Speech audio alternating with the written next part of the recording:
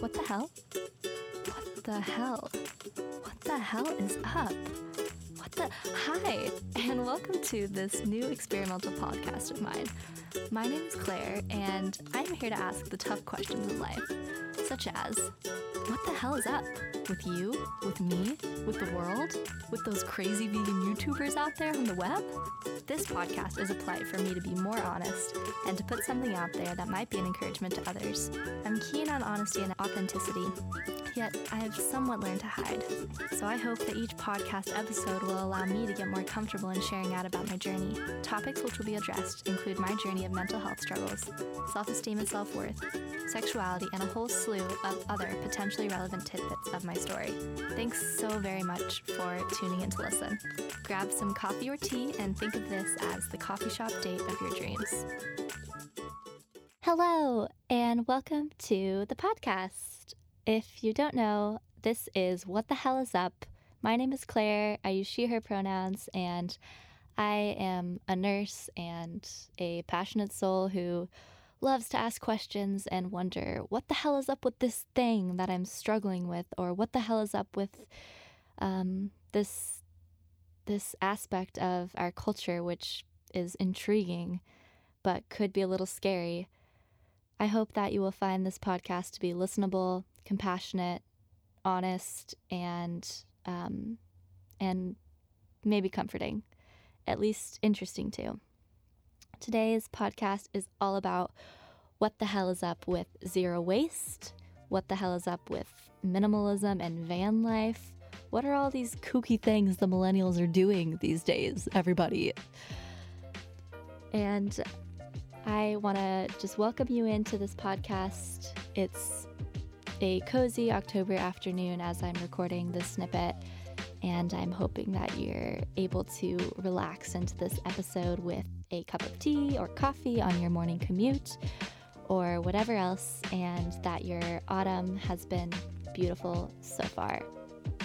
So this episode will first feature a conversation I had with my best friend from nursing school, Marly Bennett. She shares about her brave and bold experience living in her van for the summer and what this taught her about minimalism and mental health and privilege. Later, I'm featuring Josephine Vermilye, who is a zero waste consultant and YouTuber based in London. The music featured in this podcast is by Smythe, an electronic artist based in Portland, and I'm just so blessed to feature his amazing tunes. They're so funky, and I definitely recommend that you check them out. So, all right, let's dive in to hear about Marlena and I had to say.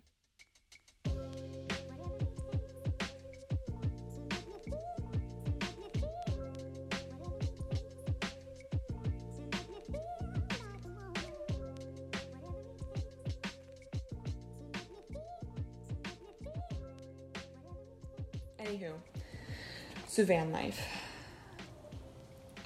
Things it taught me. Wait, you were about to tell me how long. Oh. Did you already say that? I don't think I caught it on the record. I did van life for 2 months. I've been thinking about it since last December. Mm-hmm. And I think that that's actually how Evan and I met, but that's besides the point. Oh yeah, you told me. Yeah. This bread is really good. It's so fluffy. I'm so glad. It's like so soft. Yay, definitely an improvement. What is in it? Bread. Wheat. No, it's like flour and yeast and some sugar and salt. And that's it.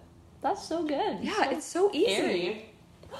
Thanks. I love my bread. It's the simple things in life, Claire. Truly. Mm-hmm. So you were in it for 2 months, and you ended up staying at other people's houses sometimes too. So Yes. were those the days that you were just like, I cannot sleep in the van tonight? So the first 2 weeks of van life, I did not have great organization in my van. Like, I had my wood bed that I made, but it was way too tall it was a lot taller than this, and it was way too tall for my space, and so all my stuff was on top of the bed, and I was sleeping underneath, and I didn't really have window coverings, and so getting in and out of my van was not conducive. So luckily the first 2 weeks I was on night shift, and during the summer sleeping in my car. And you didn't have curtains? I didn't have curtains, and it was so hot that I could not sleep during the day. So luckily I cat sit for my friend for like a week and a half. And then I ended cat sitting, and I was supposed to go back into my van, but I got severely dehydrated from an 11-hour bike ride. Oh no. Because I biked to North Bend, and I hiked Little Si, and then I biked back, and I only had like 2 liters of water in an 11-hour day in 80-degree weather. So I got extremely dehydrated, and I had to go to the ER to get rehydrated. You did? Yeah. So then I slept at Tim's for 2 days because I was peeing like every hour because I was chugging water because I was still really dehydrated. So I needed access to a bathroom. So luckily Tim and Evan let me stay at their places for a couple nights. Good thing. So technically I started van life maybe like 2 to 3 weeks into July. And my dad came, and he helped me just really transform the space. Thanks, Pops. Yeah. So when I felt like I really could not do van life, I slept at Evan's. Yeah. Yeah, mostly. Like 3 nights a week, 3 or 4 nights a week. Yeah. But other nights, it was very adventurous. Like every day I would park, or every other day I would park in a new spot because I would need to move every 3 days. Oh. Every 72 hours. But other than that, you could park for that long? Mm-hmm. Oh, okay. So my 2 spots were a spot near SPU, and then also a gravel lot near Evan's house. I didn't change it up a lot because I still wanted a somewhat of a routine, because routine is important for my mental health. Yeah, and every couple days I would make a schedule for myself, like where I was going to park, when I was going to shower, like when I was going to grocery shop, and put produce in my work's freezer or fridge. Oh, is that how you did that? Mm-hmm. Yeah. Yeah, there was some planning that was involved in it. Like I would shower at my work or Vertical World. Okay. There was a week that I didn't shower. Yeah. It was like 5 days. But were you like, I don't want to shower if I'm doing van life? No, it was more like I'm lazy. And Really? I don't want to bike all the way to Vertical World. So it was more out of laziness. Yeah. So what was the best part about it? And wait, so also, how did you cook? I didn't cook. When I camped, I had a jet boiler. But that uses propane, so I couldn't really do that while stealth van living in the city. Mm-hmm. So I mostly ate soups and produce at work, and then I would kind of just eat as I went. Got a meal at PCC or something. Okay. Or made dinner with a friend or... Gotcha. Yeah. I wish I could have hosted you. I should have hosted you for dinner. That's okay. No worries. Yeah. Sorry about No, it's okay. No, you're so good. that. But, sorry, what was the best part? Oh, best part. Yeah. I loved being a nomad. Like, I loved not really having any bills to pay. Of course. It was nice. And I loved that I could go on any adventure and have all my stuff already with me. Like, I never needed to pack if I was going camping, or if I was going away for the weekend. Like, I always had all my stuff with me. And I liked that, like, I could go to trailheads and, like, sleep and then hike the next morning. That's cool. Yeah. It was just very convenient to have all my things with me. it was conducive to my adventurous lifestyle this summer. Yeah. And it was fun, the process before entering into van living. I loved downsizing. I loved the challenge of getting rid of most of my belongings, like 3/4 of my belongings. Wow. And downsize to only what I needed. Like, that was a really necessary and eye-opening process for me, because there was so much that I was just holding on to that I realized I didn't really need. And That's great. I only have like 6 or 7 items hanging up in my closet right now, and like three drawers or 3 like boxes full of like other things. But other than that, it's very minimal, and I like that. I think having less stuff makes me less anxious, because there's less stuff and less space to take care of. And so I felt like my summer opened up because I wasn't like cleaning my house, and I wasn't doing laundry all the time, and I didn't feel like I saved a lot of time because I didn't need to upkeep a space. Like my living room. Now that's what you like about. Now I realize like I actually like that. So, and it was fun, like hammocking in a park, because that was my living room, just kind of living off the land. I don't know. What was the worst part about it?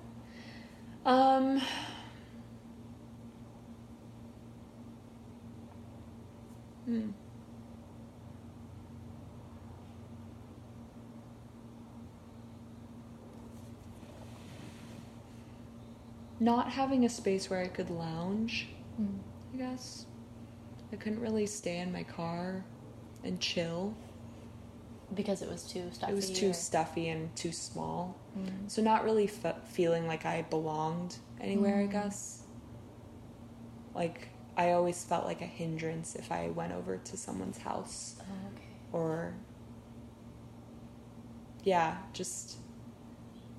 not feeling like I belonged. Yeah. I guess, if that makes sense. Did that push you to, like, just go hang out in parks and stuff? Or did it make you feel like,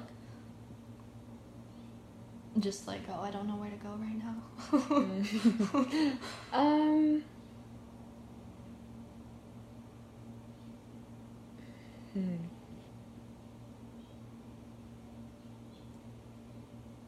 I think it pushed me to reach out to people and invite them to go places with me. And because I am such a hospitable person, like taking care of people is my greatest passion. And hospitality looked different in van life. And I would be like, let's go to Green Lake and have a picnic. Like, I'll bring cheese and crackers kind of thing. Or let's go to Golden Gardens and have some wine. So though that feeling of not belonging was there, I created spaces of community and belonging by getting a group of people together and going places instead of having them to my home. I don't know if that makes sense. Yeah, it totally does. Or I would hang out during the day on my days off. I would hang out at Evan's living room. Sorry, Evan. That's nice. Because no one's home. I'm like, yeah, I'm going to take a nap on this couch. Yeah. Just during the day, on my day off. That's cool. Yeah. That was the worst part of it. Yeah.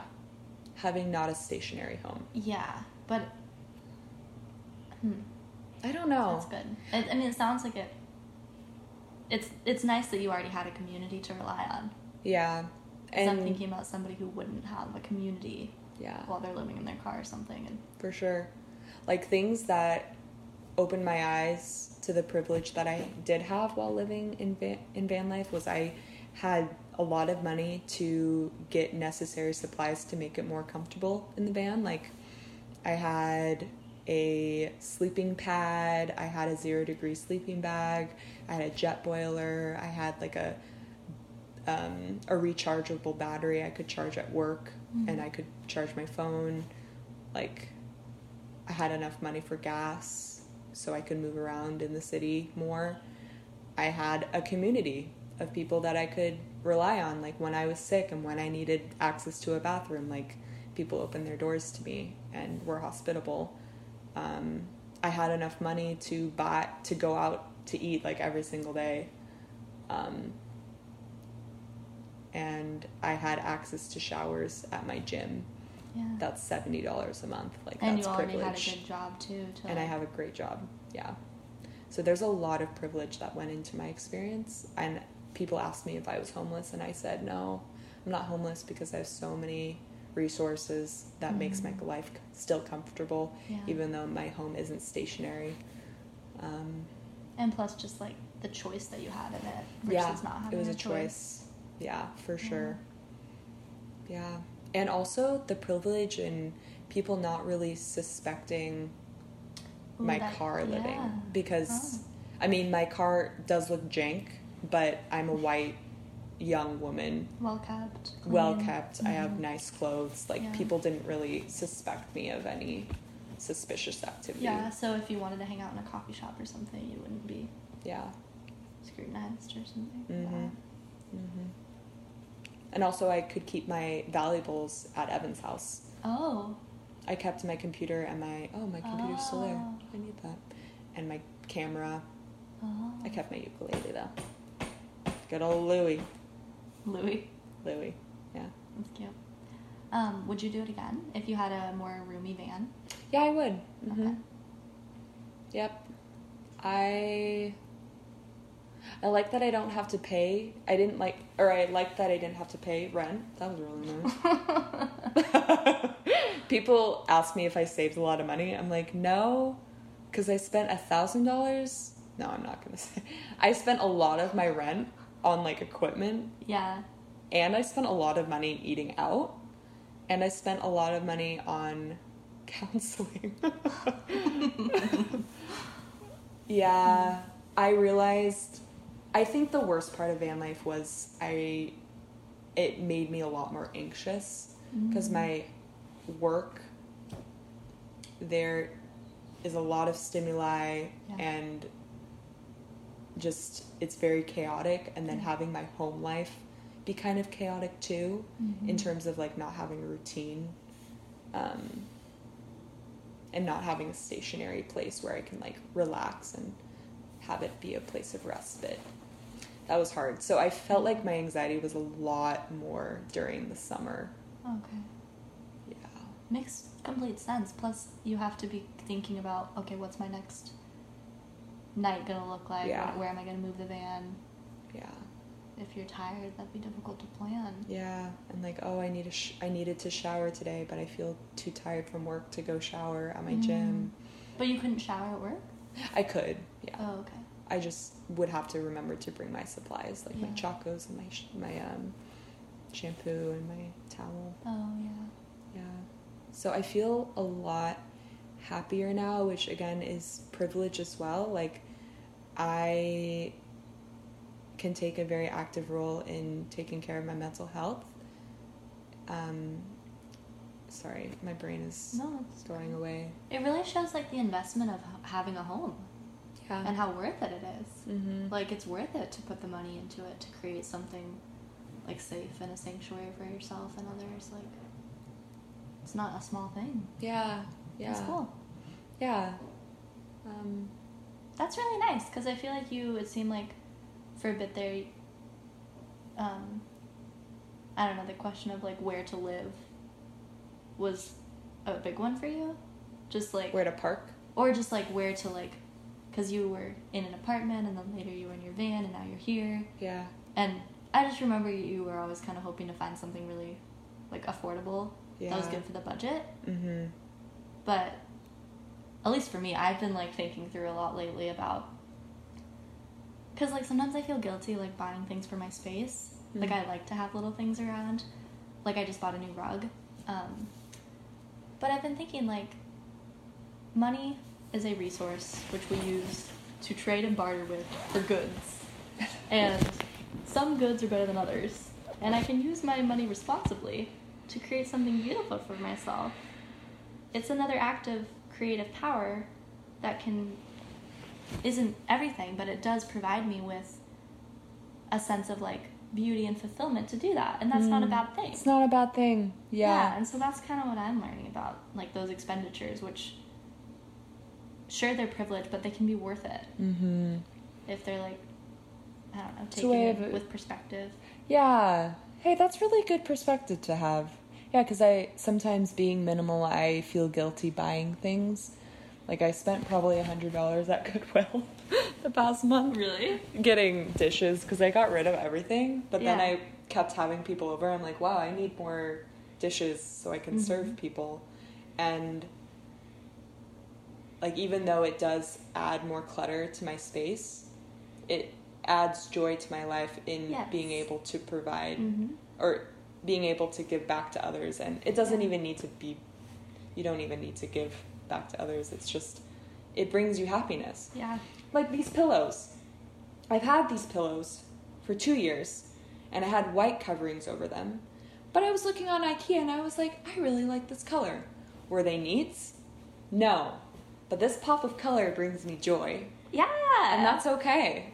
I actually was thinking about that because I feel like you taught me, like, it was cool to see how you were always like, I don't know, that question of like, does this spark joy or does it not? I feel like you really automatically Marie do that. Kondo, I asked that before you did. Yeah, you do. And so when I've been getting new things, I've been thinking like, does this bring me joy? Okay, it does. It does like add some beauty to my life, and like that's okay, and I'm gonna buy it for myself. Yeah. Like I'm gonna be responsible with it, but I don't know. I think it's exciting to like create in that way. Yeah. And be more intentional in the things you buy. Yeah. Instead of being impulsive and like, oh, this is like, I need that or I want that. Like having a little bit more reflection in the process of consuming. And I don't think consumption is a bad thing if it brings quality and joy to your life. Yeah. I think that this is an important piece in the Isn't house. it so cute? It is. And also this dress. Like this dress I saw in a boutique. It's really cute. Thank you. And I bought it while I was in the van and it was quite expensive. But you it's wear more it than all the time. $100. I wear it all the time. I have 2 dresses, and this dress I saw in the window. I tried it on, and the next 2 days later, I was still thinking about the dress. And I was like, okay, if I'm still thinking about this dress, I really love the color. Yeah. It makes me feel like young and like carefree. It makes me feel just me. And then I went back and bought it. And it was an expensive dress, but it was an investment in making me feel the best me that I can be, kind of thing. I think your belongings help, I don't know, your belongings and your environment influence your mood. It's true. And you want to be mindful in what you add to your space, and if that item brings you joy, then yeah, it's a good investment. I feel like we're talking about the same thing, but yes, to establish the point.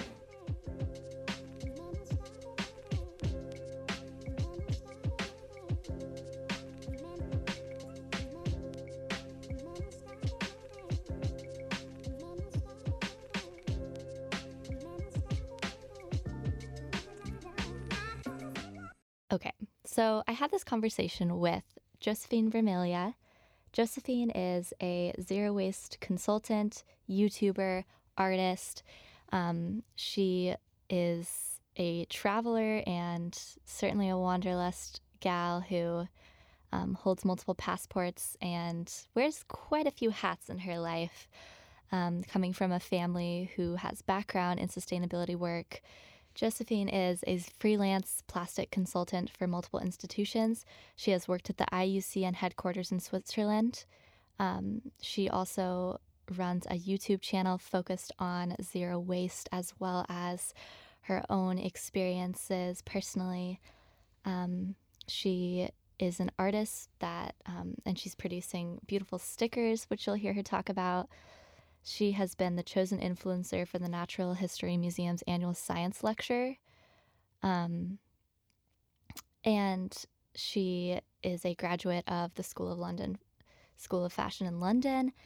She has a beautiful website where you can learn about her work in conservation, and she has a guide to sustainable fashion brands and zero waste brands, which has really helped me to learn about how I might be more mindful of the things that I'm buying and kind of direct some of my actions about using my resources wisely to cut down on my plastic waste.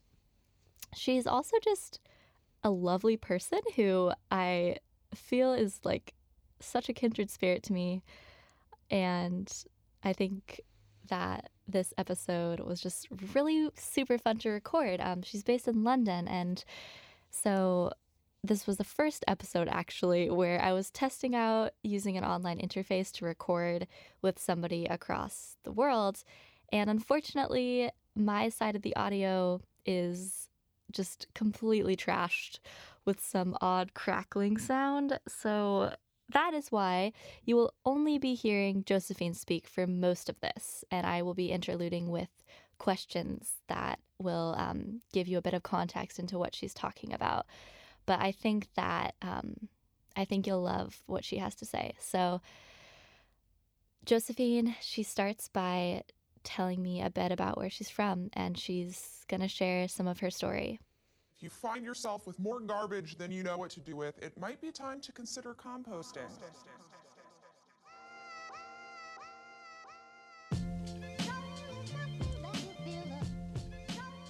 Well, thanks so much for having me on here.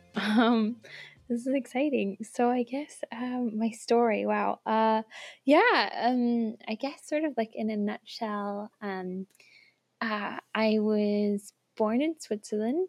My mother's English and my father's American. So I have 3 passports, and I was brought up in Switzerland, and I was schooled there essentially, and then when I was 16, I decided I wanted to go finish my last 2 years of high school at boarding school in the UK. So I'm the only girl in that entire boarding school that sent herself there. That was really fun because I've always been very interested in art, and I already knew from that age that the type of studies that are carried out in Switzerland with the International Baccalaureate they don't favor the arts very highly, and I knew that I wanted to study art like more than just, essentially it splits you up into 6 subjects, and so one of them could be art, whereas A-levels they give you 3 subjects that you study in your final 2 years, so that way I get like 1/3 of my time I could put towards art as opposed to 1/6 of my time. So anyway, I did that, and then so I love watercolor, and at that point, I still have quite a few paintings from that short 2-year period. But my final piece was a 7-foot by 7-foot, a collation of different paintings, actually. So like just very big art. And that was done. Some of them were watercolor, others were acrylic. So painting was my main medium for a while, but I've now currently, like, spoiler alert, I'm like nowadays I'm a lot more into like graphic art, and painting's still a big part of my practice, but that was how I started. And then I guess then I graduated from high school, and I decided to go to have a gap year because I didn't know what I wanted to go study. I actually had applied to a bunch of different art schools straight out of high school because I felt a lot of pressure to do so through my school and just like social settings. Everybody was just going straight to university, but I don't think I wanted to go to university immediately because I didn't know exactly what I wanted to study. So then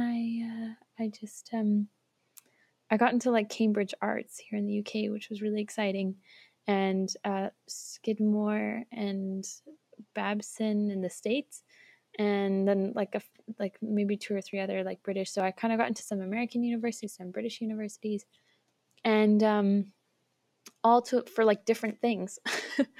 And then I was sort of like, well, this is silly. I'm like, why am I, I don't know if I can't like commit to like one of these because I don't even know what I want to do. So I declined all my offers and decided to take a gap year and try out different things. And then, I kind of got into fashion for a bit. And so I was here in London. I actually started working before I went to university. So I was working at the Ralph Lauren headquarters here in London, in their showroom, which was very exciting. So I got to work with like a lot of like celebrities and stuff like that. And it's a high adrenaline kind of like position. And so then I think I fell in love with fashion through that. And then so I studied at the Condé Nast College here for a 10-week course, and then I applied to the London College of Fashion. And I got in for that, which was like huge for me because I hadn't even done a foundation year, which is what you usually need here in the UK. And then, so then I did 3 years of university at the London College of Fashion, studying PR and communications. And it was very exciting. Worked with lots of different types of brands, and I found it very engaging. And then, but all the while, even in my gap year, even at the start, it's kind of funny because I always forget to bring it up in the story. But I've just kind of always had my finger in the nature conservation pie, if that makes sense, because my family has their own foundation and they work in it. So even as far back as when I was in like, high school, I was very interested in ocean conservation, the oceans, and specifically, I think like there's some summers where I'd like work at the IUCN, which is the International Union for the Conservation of Nature in Switzerland, which if you don't know, I kind of dub them as the UN of nature conservation. So they actually founded WWF, which I'm sure everyone's heard of. So their WWF is a lot more the forward-facing part of the IUCN. The IUCN's actual, they're a lot more, they're not outward-facing. They're not focused on branding or advertising themselves because they're busy. They create like the red endangered species list and stuff. So anyway, and naturally, that kind of just fed its way into my degree. And so my whole degree, I focused on sustainable fashion. And, my thesis was titled, Sustainability Isn't Sexy. And in my thesis, I analyzed basically why,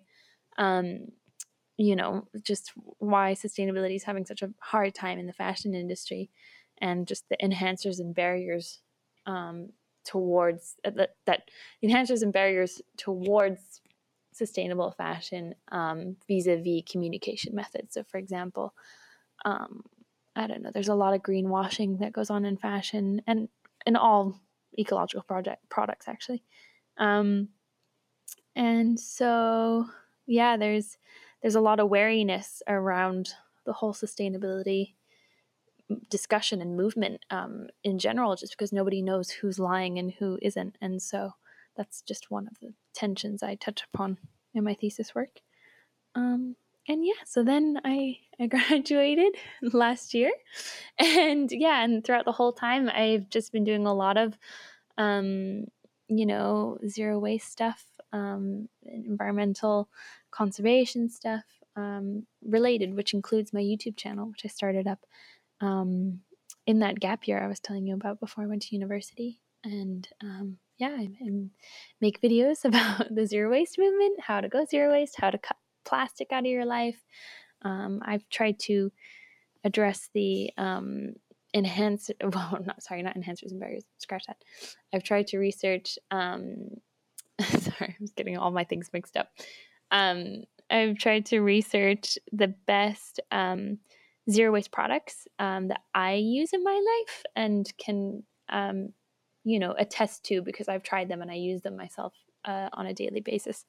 And so, I talk about those on my channel. So that way, hopefully I can cut out some of the disposable time that one would need to go zero waste by watching my videos. That way you can inform yourself and be like, okay, yeah, those seem like a good idea. To help you go zero waste. I first discovered Josephine Vermilye through her YouTube. My college roommate, who, yes, is Marlena, who's featured at the beginning of this episode, first kind of inspired me to consider cutting down on my plastic waste and trying to be more minimal. And as we started to learn a bit together about going zero waste, we discovered Josephine's video, or her videos. One where she describes simple changes that she's made to cut down plastic in her life with some easy changes. And I found her videos to be very relatable, really humble and easy to watch. They weren't intimidating, whereas I feel like some of the YouTube out there can be just really intimidating about what kind of person one must be to be minimal or to be vegan or to be zero waste and all of this. But she just gives some like really practical things that one could do. And she also has some episodes which chronicle some vulnerabilities in her life, which I was just also really encouraged by her honesty in. Well, that's so wonderful. I think that definitely, I think that there's a lot of movements that enter the zeitgeist that require certain like type of person to really, really get into. Like I have some friends that are like, I don't know, like super, super into like minimalism. And so like they like, you know, like cut down like their whole house and everything, which I mean, minimalism and zero waste go very hand in hand.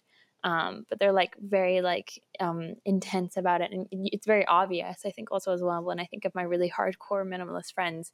So a lot of them are Scandinavian actually, and they do a really good, they do it beautifully. Like my gosh. But yeah, they like also have this kind of like look to them that's very like London and very like, you're like, oh yeah, I can see how that like all works together. But me, like, I don't think I could ever be minimalist. But I think that what's nice, or at least what I hope, is that like the zero waste, the kind of like zero waste, at least that like I've presented, which is like my own, is this kind of like ad hoc pulled together, like, you know, some like a lot of the time I like, it's not like everything like matches color. It's not like it's beautifully aesthetically pleasing, but it's just like functional. It's just like, oh yeah, this kind of works. And so I'm glad that you can find it relatable. And you know, identify it in your own life and be like, oh yeah, I could probably throw in one or two of those, you know, crazy colored beeswax wraps or bamboo cutlery and make it work with my look. I then asked Josephine about what her life looks now after graduating. She is a zero waste consultant and doing so much more than that.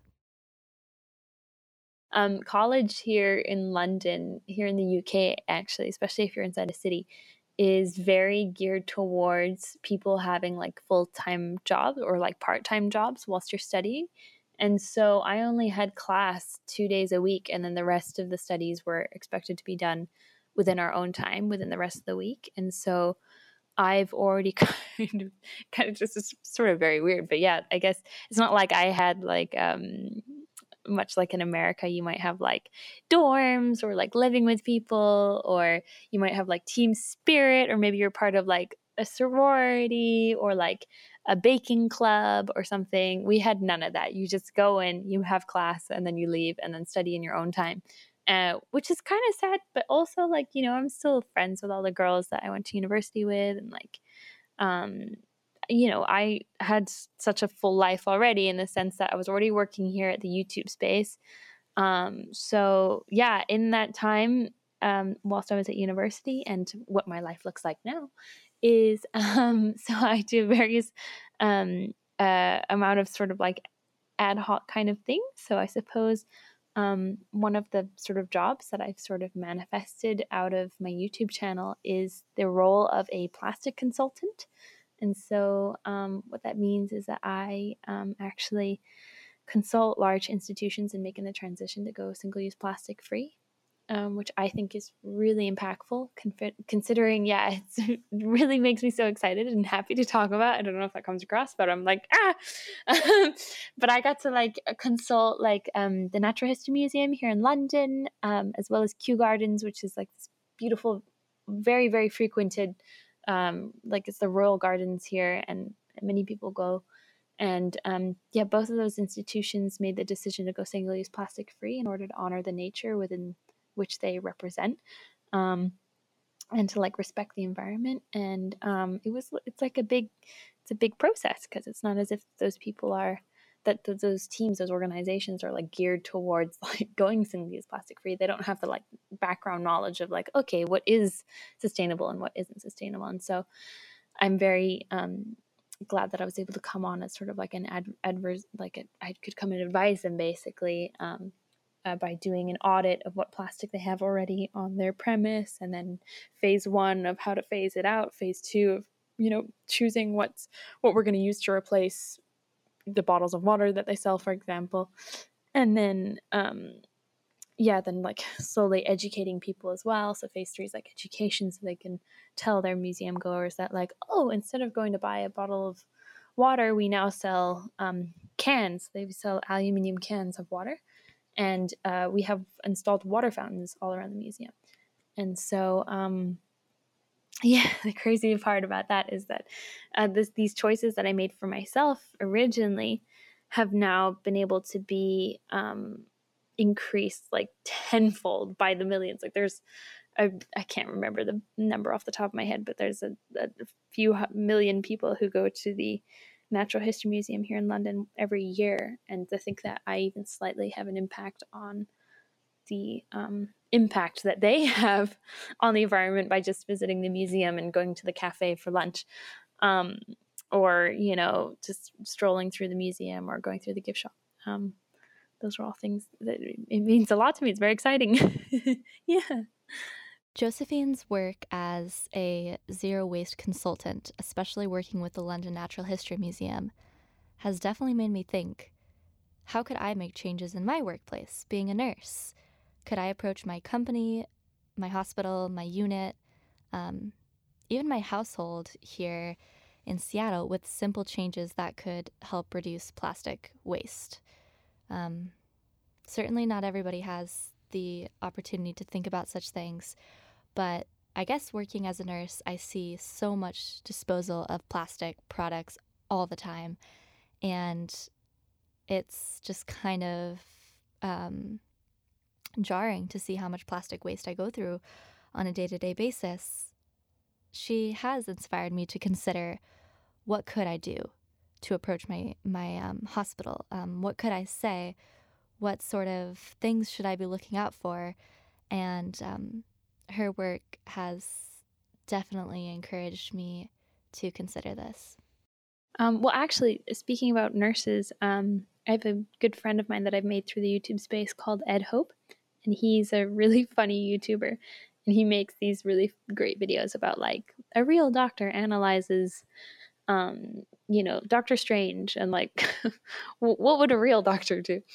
Yeah, he makes these really good videos. But anyway, I remember having a conversation with him very similar to what you're saying, Claire, about how, he also as well has the liberty to sort of make some changes within like his ward. And I've had this conversation now, I think about like 6 or 7 times with different medical like professionals working in the medicine profession, and saying that there's so much waste, unnecessary waste, and how we can go about that, and how about you can go about reducing plastic within the medical profession. But also knowing my YouTube partner Alexis, and who you see in my videos, she once put it in a very good way.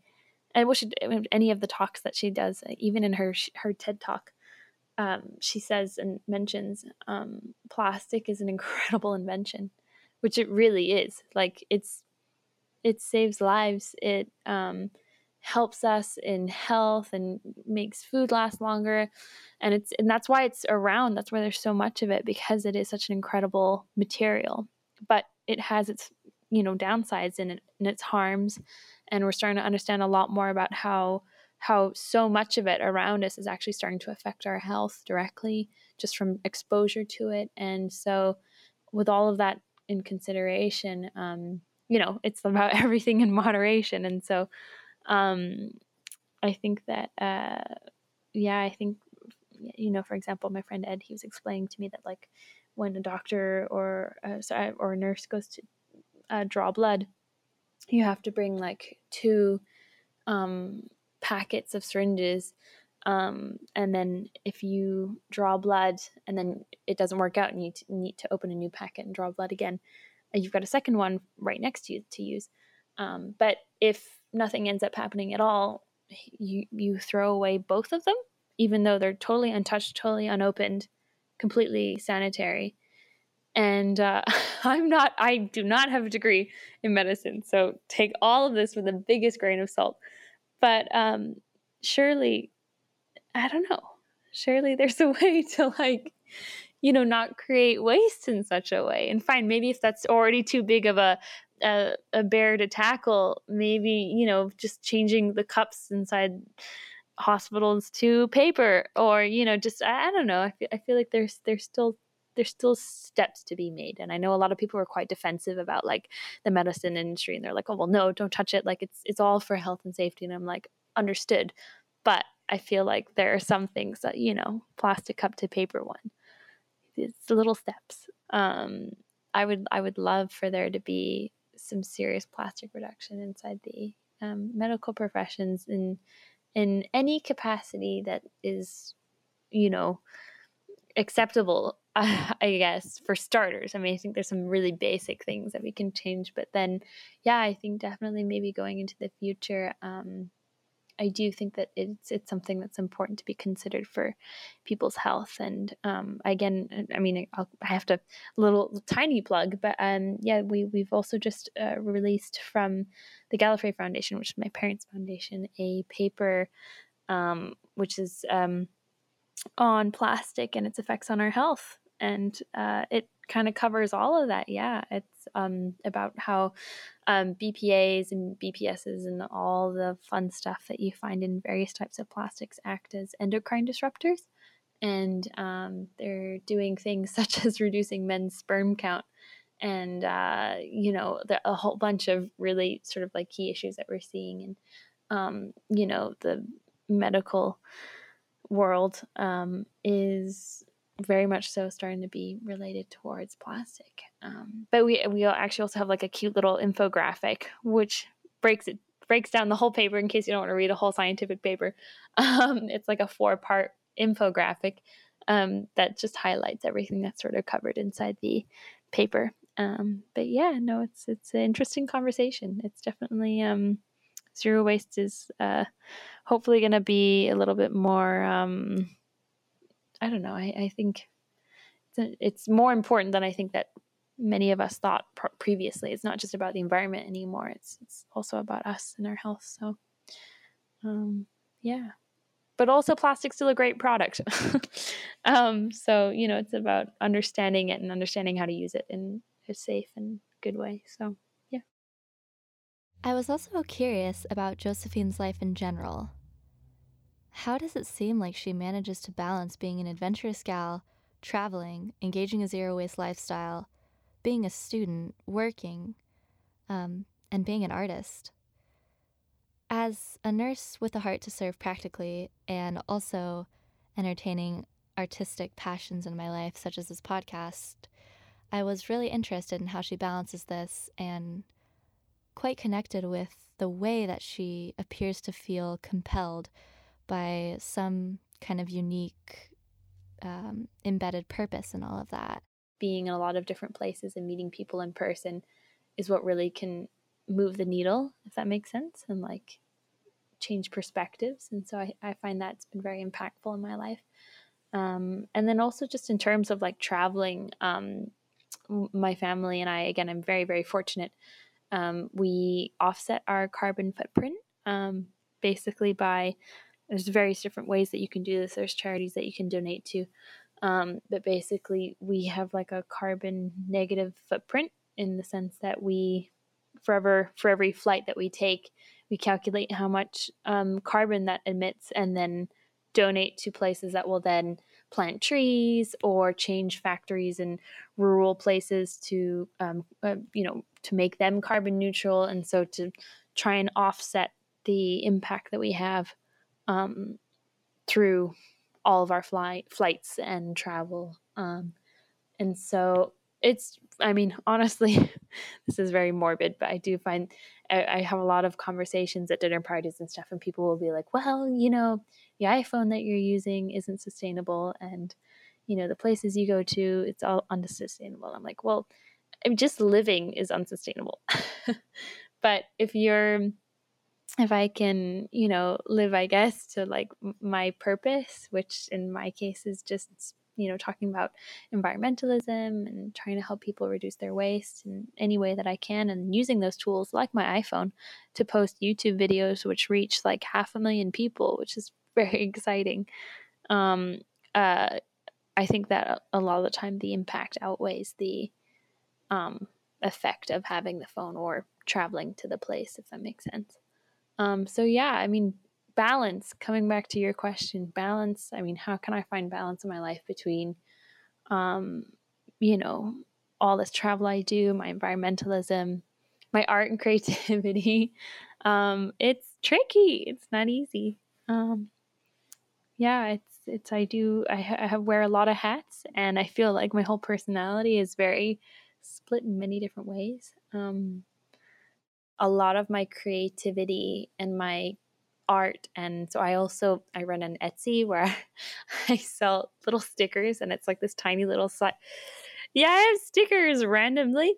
It says thank you so much. I have this tiny freaking very random side hustle of just like being an Etsy owner as well.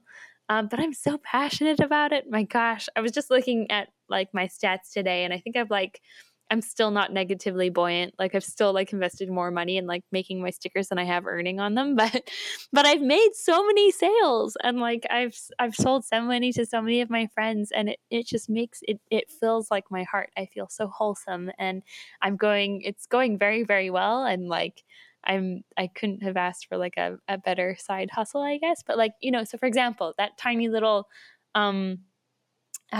like thing that I also have going on in my life, it like feeds my community, my like YouTube community. So it makes me like a lot of my followers on YouTube are like, they follow me on Instagram, and they'll be like, oh, I want this sticker, or oh, you should make this one into a sticker. And so I listen, I bounce off, and I feed from that community.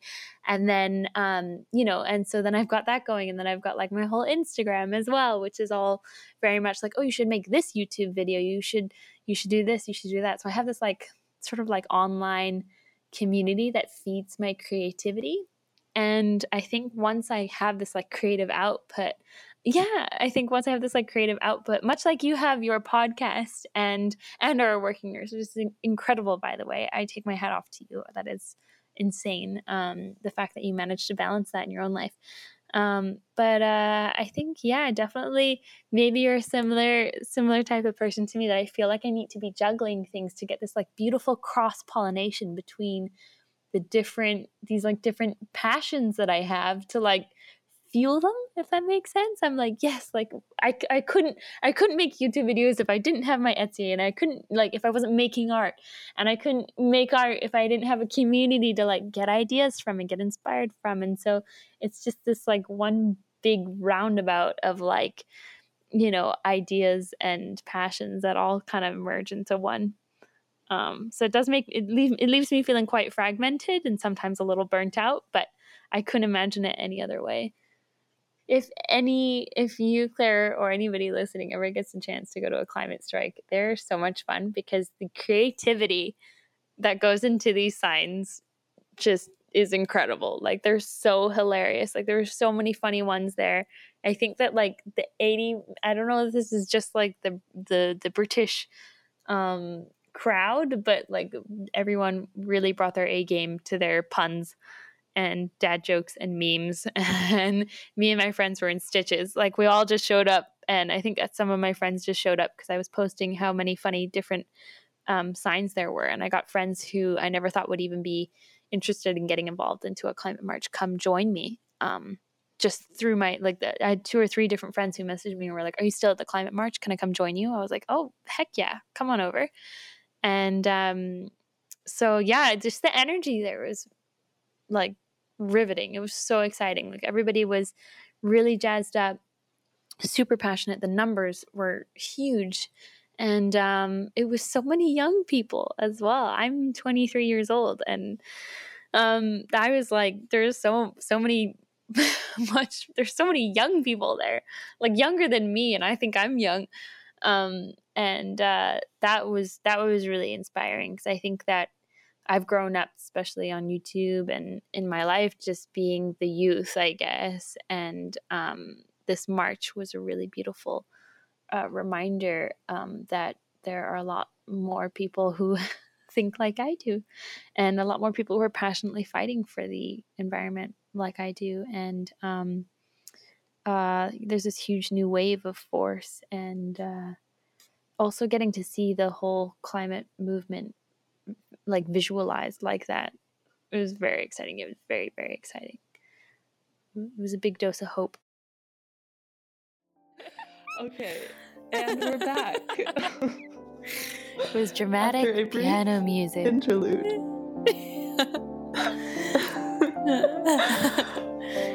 Okay, I would like to thank Ginger, my black cat, for that little pause. Okay. I thought you were going to say for the piano intro, and I was like, wow, piano cat. Oh, yes. Better step up his game. I feel like that music actually does kind of fit her. She's a dramatic little queen. Staring out the window on a rainy day, like, why? Yeah. Hello, darkness. Yes. How is the weather over there? Or how was it today in London? It is rainy and dreary. It is typical London. I couldn't have asked it for anything like more London than today's weather. It is rainy, but you know, it's nice. I don't know. I'm snuggled up, got a cup of tea. It's cozy. It's very cozy. What kind of tea are you drinking? I'm right now drinking a ginger and lemongrass tea. Oh, sounds very relaxing. It's my favorite, yes. Okay. What about you? What's the weather like? Well, it's actually pretty similar. It wasn't raining this morning, but very overcast. We got into like definitely fall weather now. And I love fall. So pretty cold. Is fall your favorite season? I'm just no. Summer's my favorite season because I'm a July baby. Okay. But just wow, me too. Are you July baby? I'm July 28th. When are you? Wait, when is your 28th? Oh my gosh, Josephine. No, I'm the 29th. Shut up, Claire. No, but way. I'm also 23, which is so funny. Crazy. Wow, we are really like soul sisters. This is insane. We are. Oh my gosh, we should get married. Yeah, Leos. That's insane. That's crazy. Oh, that's wonderful. No wonder we get along so well. Yeah, seriously. But fall has its charms too. Like, I just can't deny that it makes me feel really cozy to drink tea and coffee and just read inside. Yeah.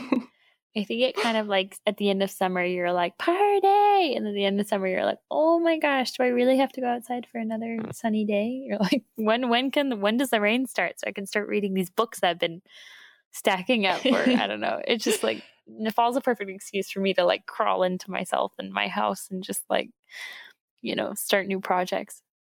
Thinking about Josephine, I wondered what her life looks like now. How does she fit a zero waste into her lifestyle? How does she engage this idea of minimalism and cutting down waste? I guess as someone who feels a bit flighty and absent-minded sometimes, I really appreciated her steadfastness in her endeavor, her commitment, and her desire to be consistent and to continue to choose to be zero waste. This alone was inspiring to me. I wanted to know about the difficulties of living zero waste and how she did this for herself. I even wondered about what zero waste might look like for busy people, for people who have limited access to a lot of resources, for busy moms or people who feel emotionally kind of burnt out. How might they still manage to cut down on their plastic waste or decrease their carbon footprint? Yeah, I think I definitely have the advantage of time over a lot of people, in the sense that I like to think, at least, that I was at this sort of like relatively early on in the game. I mean, I know that there are zero waste movements that go back to like the 70s. And so I don't claim to be that much of an OG, but at least this most recent wave of zero waste, I kind of came in at the beginnings of it. I do think that when I started, I do remember going quite ham and spending a lot of money on things. And I think I was thinking like, I want to like make sure that I have all the zero waste things.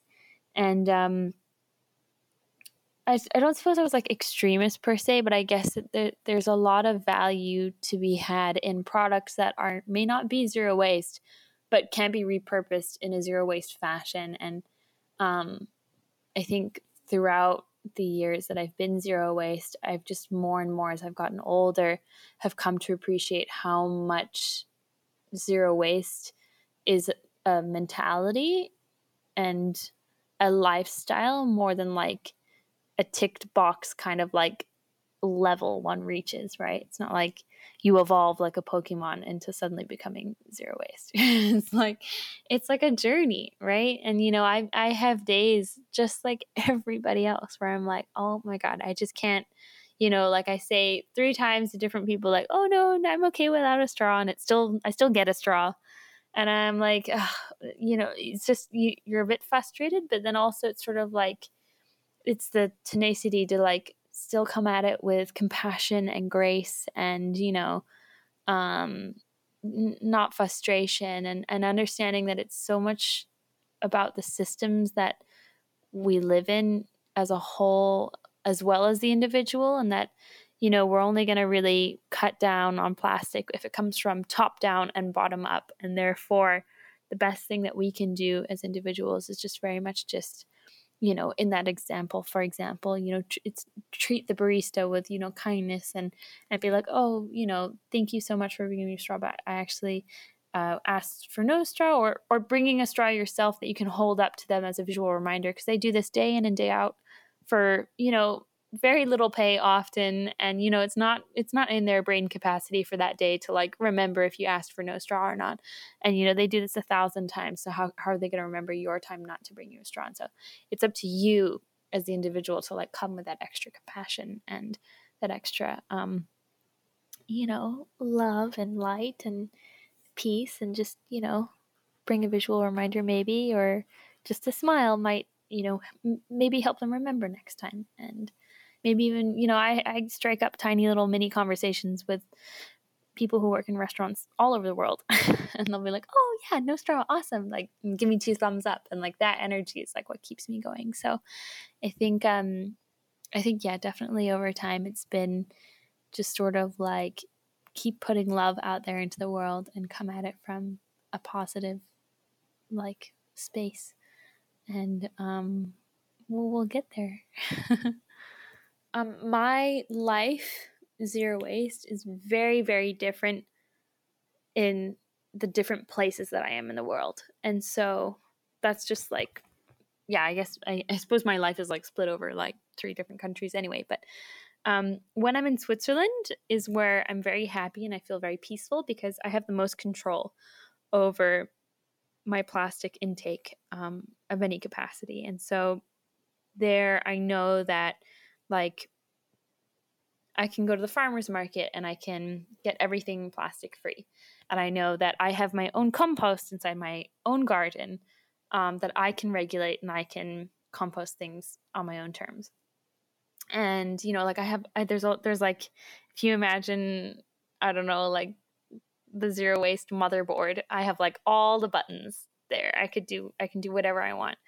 Here in London, though, just being in a city, which is where I think zero waste becomes even more important of a subject, is like things aren't naturally farm life, right? Like I do live out in the countryside in Switzerland. And so obviously, right, even farmers of all ilks, all countries and nations are going to be pretty more zero waste than people inside cities, because they're just not going to need, I don't know, their meat packaged inside a plastic clamshell thing. Because they're farmers and they will probably kill and eat their cow when they want it. And that's just how farm life is. And, that's, I don't know, just life goes on in a lower plastic intake way. Whereas in the city here in London, it's a lot more difficult. I have to be a lot craftier, and there's a lot of like moving targets that change, right? So like London's a very fast-paced city. It's a very forward-moving city as well. Very inspiring to see places like the Natural History Museum or grocery stores start to like slowly cut down on the plastic that they put on their products. And there's a lot of places that are going plastic free. Super inspiring to see. But it is still a city, and right. So there's no one's going to be growing vegetables in a garden here because it's a city. And so everything's going to have to be brought in and wrapped in plastic because, that's just the nature of a city. So there are urban farms, but they're very hard to find, one. And two, we do have a bit of a pollution problem here, much like any other city. And when that comes down and settles on earth and food, sometimes that can translate into the produce that's made. So with that in mind, you can still do it. You can still eat it. Whether that's more or less harmful than the pesticides that are used to, maintain the shelf life of the vegetables that are put inside very low priced markets here.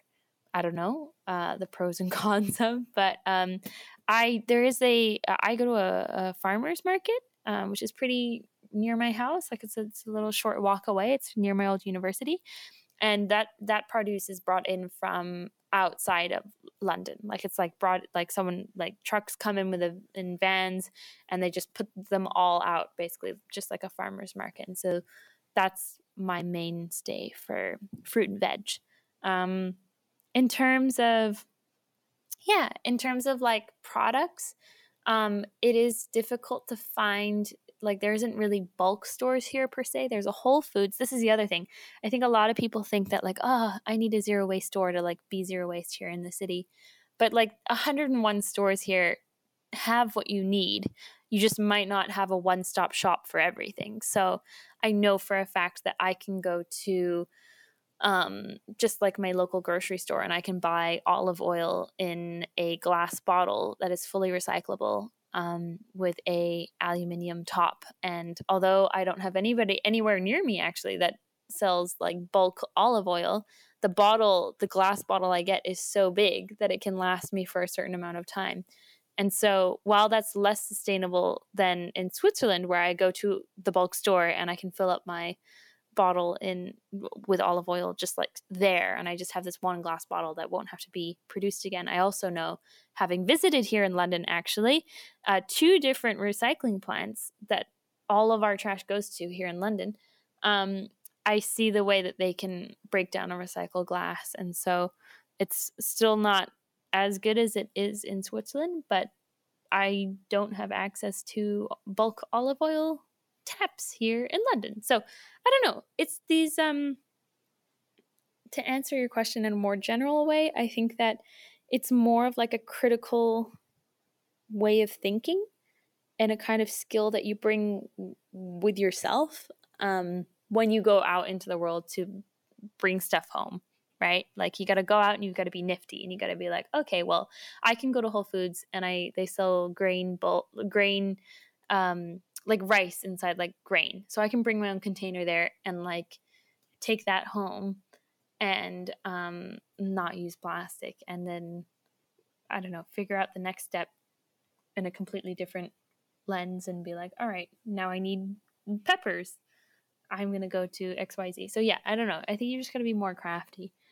Traveling, funnily enough, I find like the easiest place to be zero waste, because I can just say like no to most everything. And then the rest of the time, I guess, like, I don't know for you, but like when I'm on holiday or something, like I'll be eating at restaurants, or I can find places where I don't need to carry around. I'm always carrying with me a water bottle anyway in my backpack and all my cutlery. And, I don't know. I find traveling pretty easy to say no to to plastic too.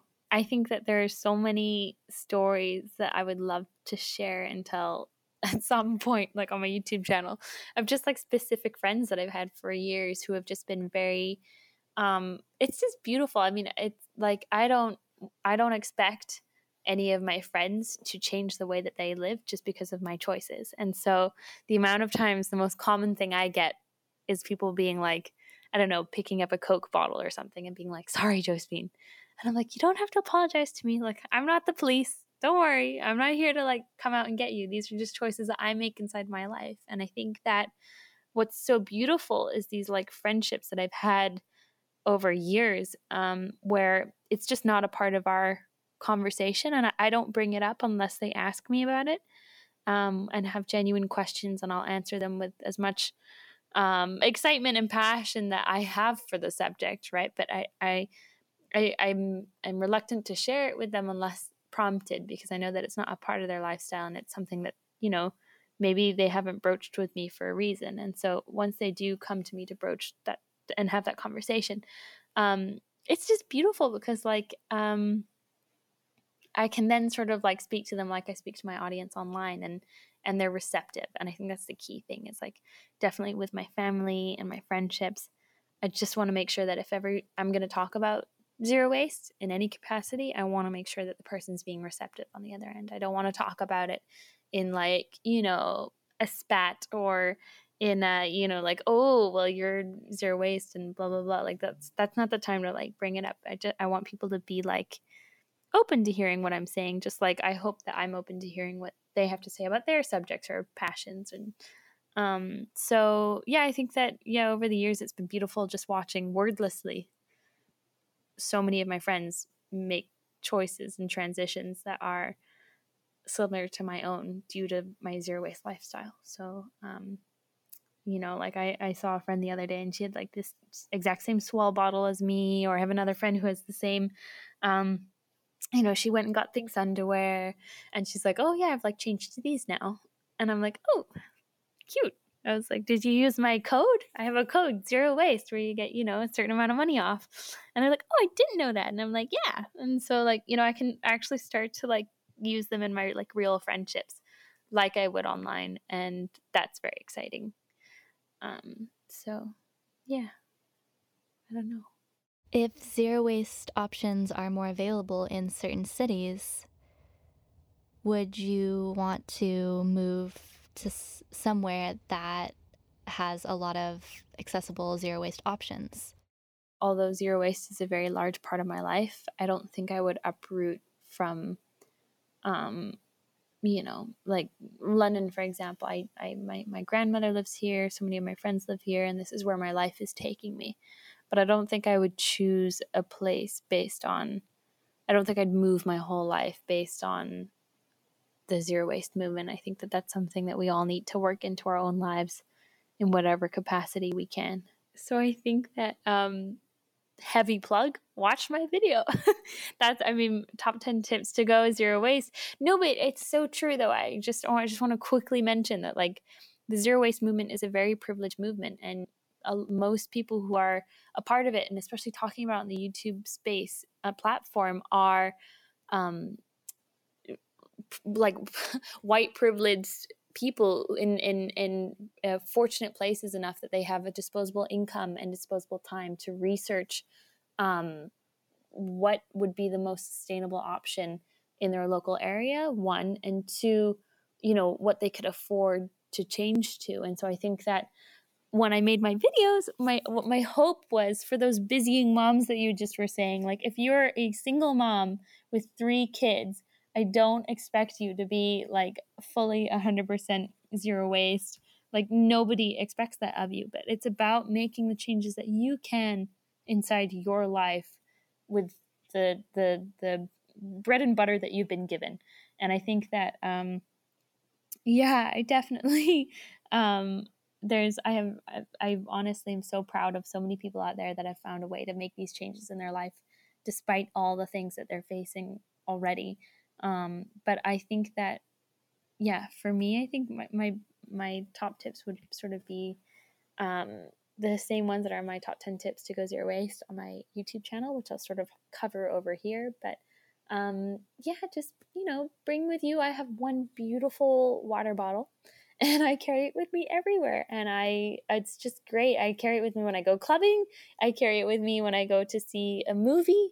I carry it with me when I go to, go in the car. And it's just like anywhere that I am, it prevents me from, like, when you go to the movie theater, the first thing that you want to do is you want to buy like popcorn maybe and like a drink. But if you have water with you, you just I don't feel a need to ever get any drinks, and that already cuts down so much plastic. I can also ask for, if I wanted just like a cup of tea, sometimes I just ask them to pour it into my bottle, which is insulated, so it keeps it warm for 24 hours, so I can have hot tea inside my water bottle if I wanted. So yeah, just bring your own water bottle, bring your own grocery bags.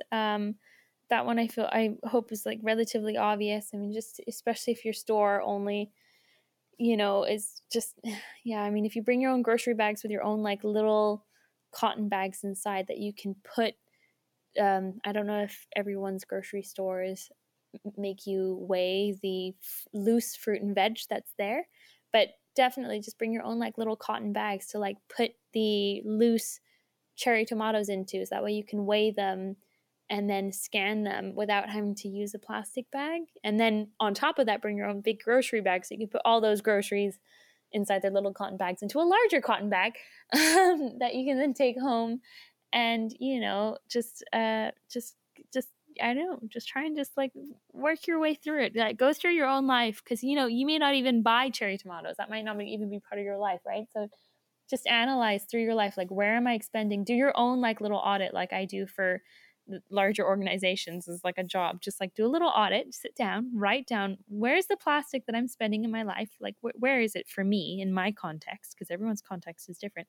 And then plan your zero waste journey and be like, where can I start? Like, where can I start working these things out and working in alternatives? If you are someone who has periods, a lot of menstruation products come with a huge packed punch of plastic, which is just totally unnecessary. And I have had for years now just periods that are totally plastic free, and it is a dream. I do still have the like a handful. Yeah, it's great. I do have a handful of tampons that I have. Like, sometimes I'll like have them just randomly, just in case anything were to happen. And I don't know, I just would maybe need it for some reason. And for 5 years, I haven't needed it whatsoever, because I just plan around, make sure I've got all the products that I need. And yeah, it's great. Even better, I have younger girls message me on my YouTube channel saying like, I haven't even got my period yet, but as soon as I do, I'm already prepared and I have this X, Y, and Z. And I'm like, you're so cute. And then I have all these girls messaging me as well. And they're like, oh, I can't wait to have my period. I'm like, honey, you're good. Don't worry. You're fine. You're okay without your period. It's fun. It's not that fun, but like, I'm so glad that you're so passionate about doing it zero waste before you've even had it. So, yeah, I think that's just a handful of things, but yeah, there's a lot of resources that you can go to other than just my channel as well. There's like a whole bunch of awesome YouTubers out there that are really leading the narrative on the zero waste movement. And yeah, just like top 10 tips to reduce your waste. Just yeah, find a way that works for you. When I was little, I used to always come up with all kinds of ideas that I wanted my family to try.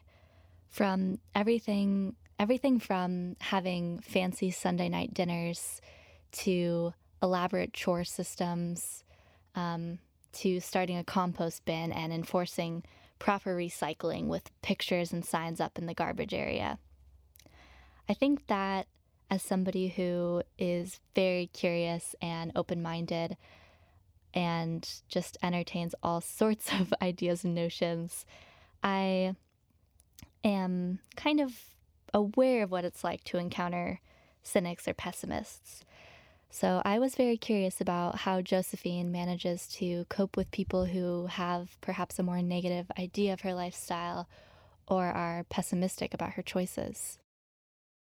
Well, I think that I feel like I have met a lot of cynics, And I definitely think that there's a lot that goes on there, in the sense that I feel like this is going to get quite personal, but I do feel like a lot of cynics, who've kind of just sort of thought that way and that are like, oh, well, I can't do anything, might just be like frightened, maybe not too educated on like the simple things that we can do and like simple changes that we can make, and like might feel like hopeless. And therefore, when I meet people like that personally, I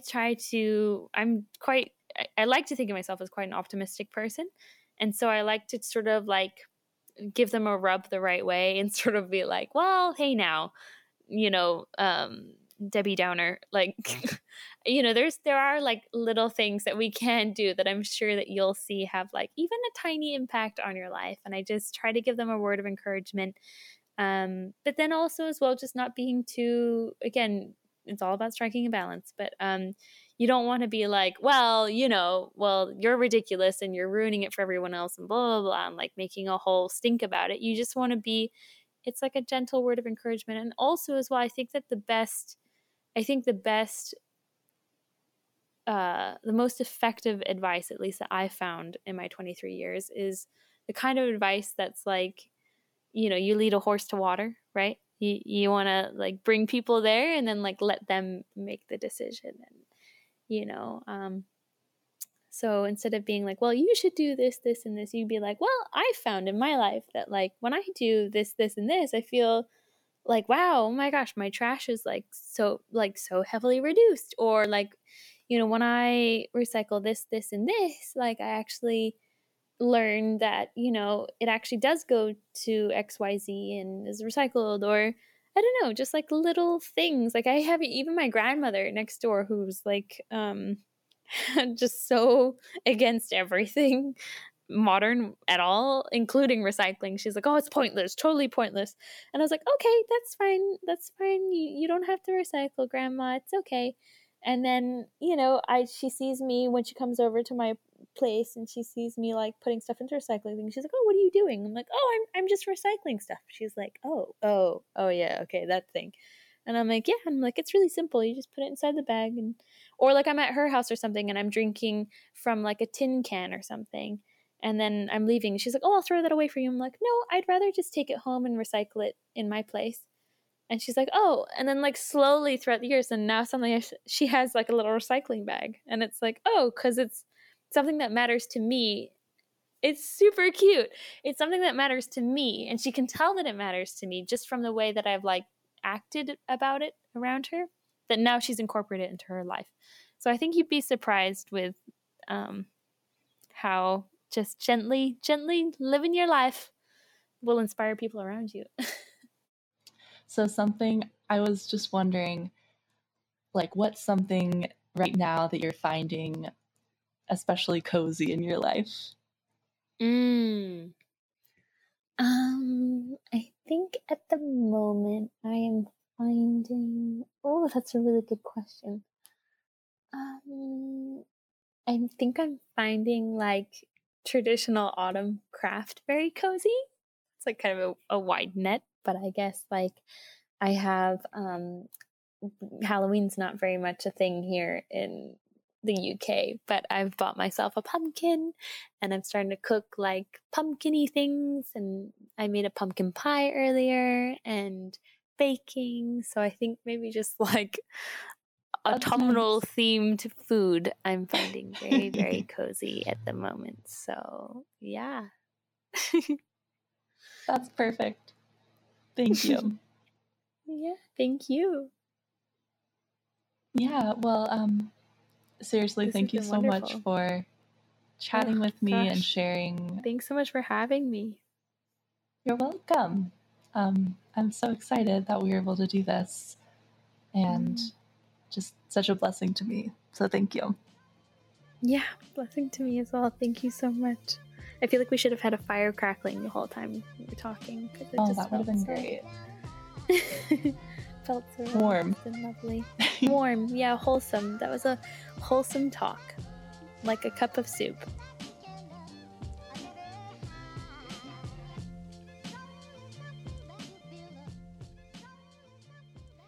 Well, this wraps up the lovely conversation that I had with Josephine and concludes this episode about zero waste and sustainability and minimalism. I hope that something in this episode may have inspired you.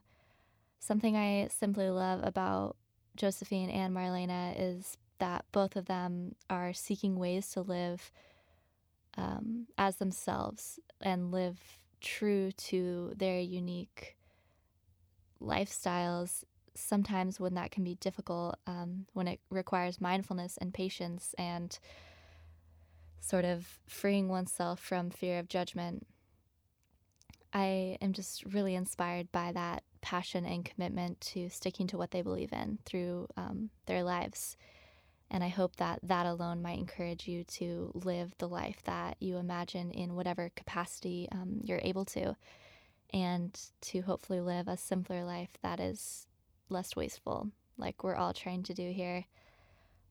I am so thankful for you to listen to this podcast. I continue to have exciting upcoming ideas about episodes, which are slowly in the works.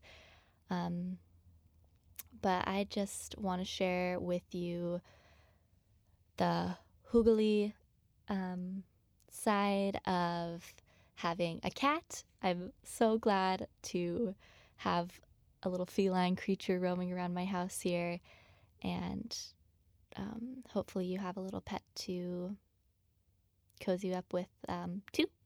So anyways, friends, I send you warm hoogly vibes and peace.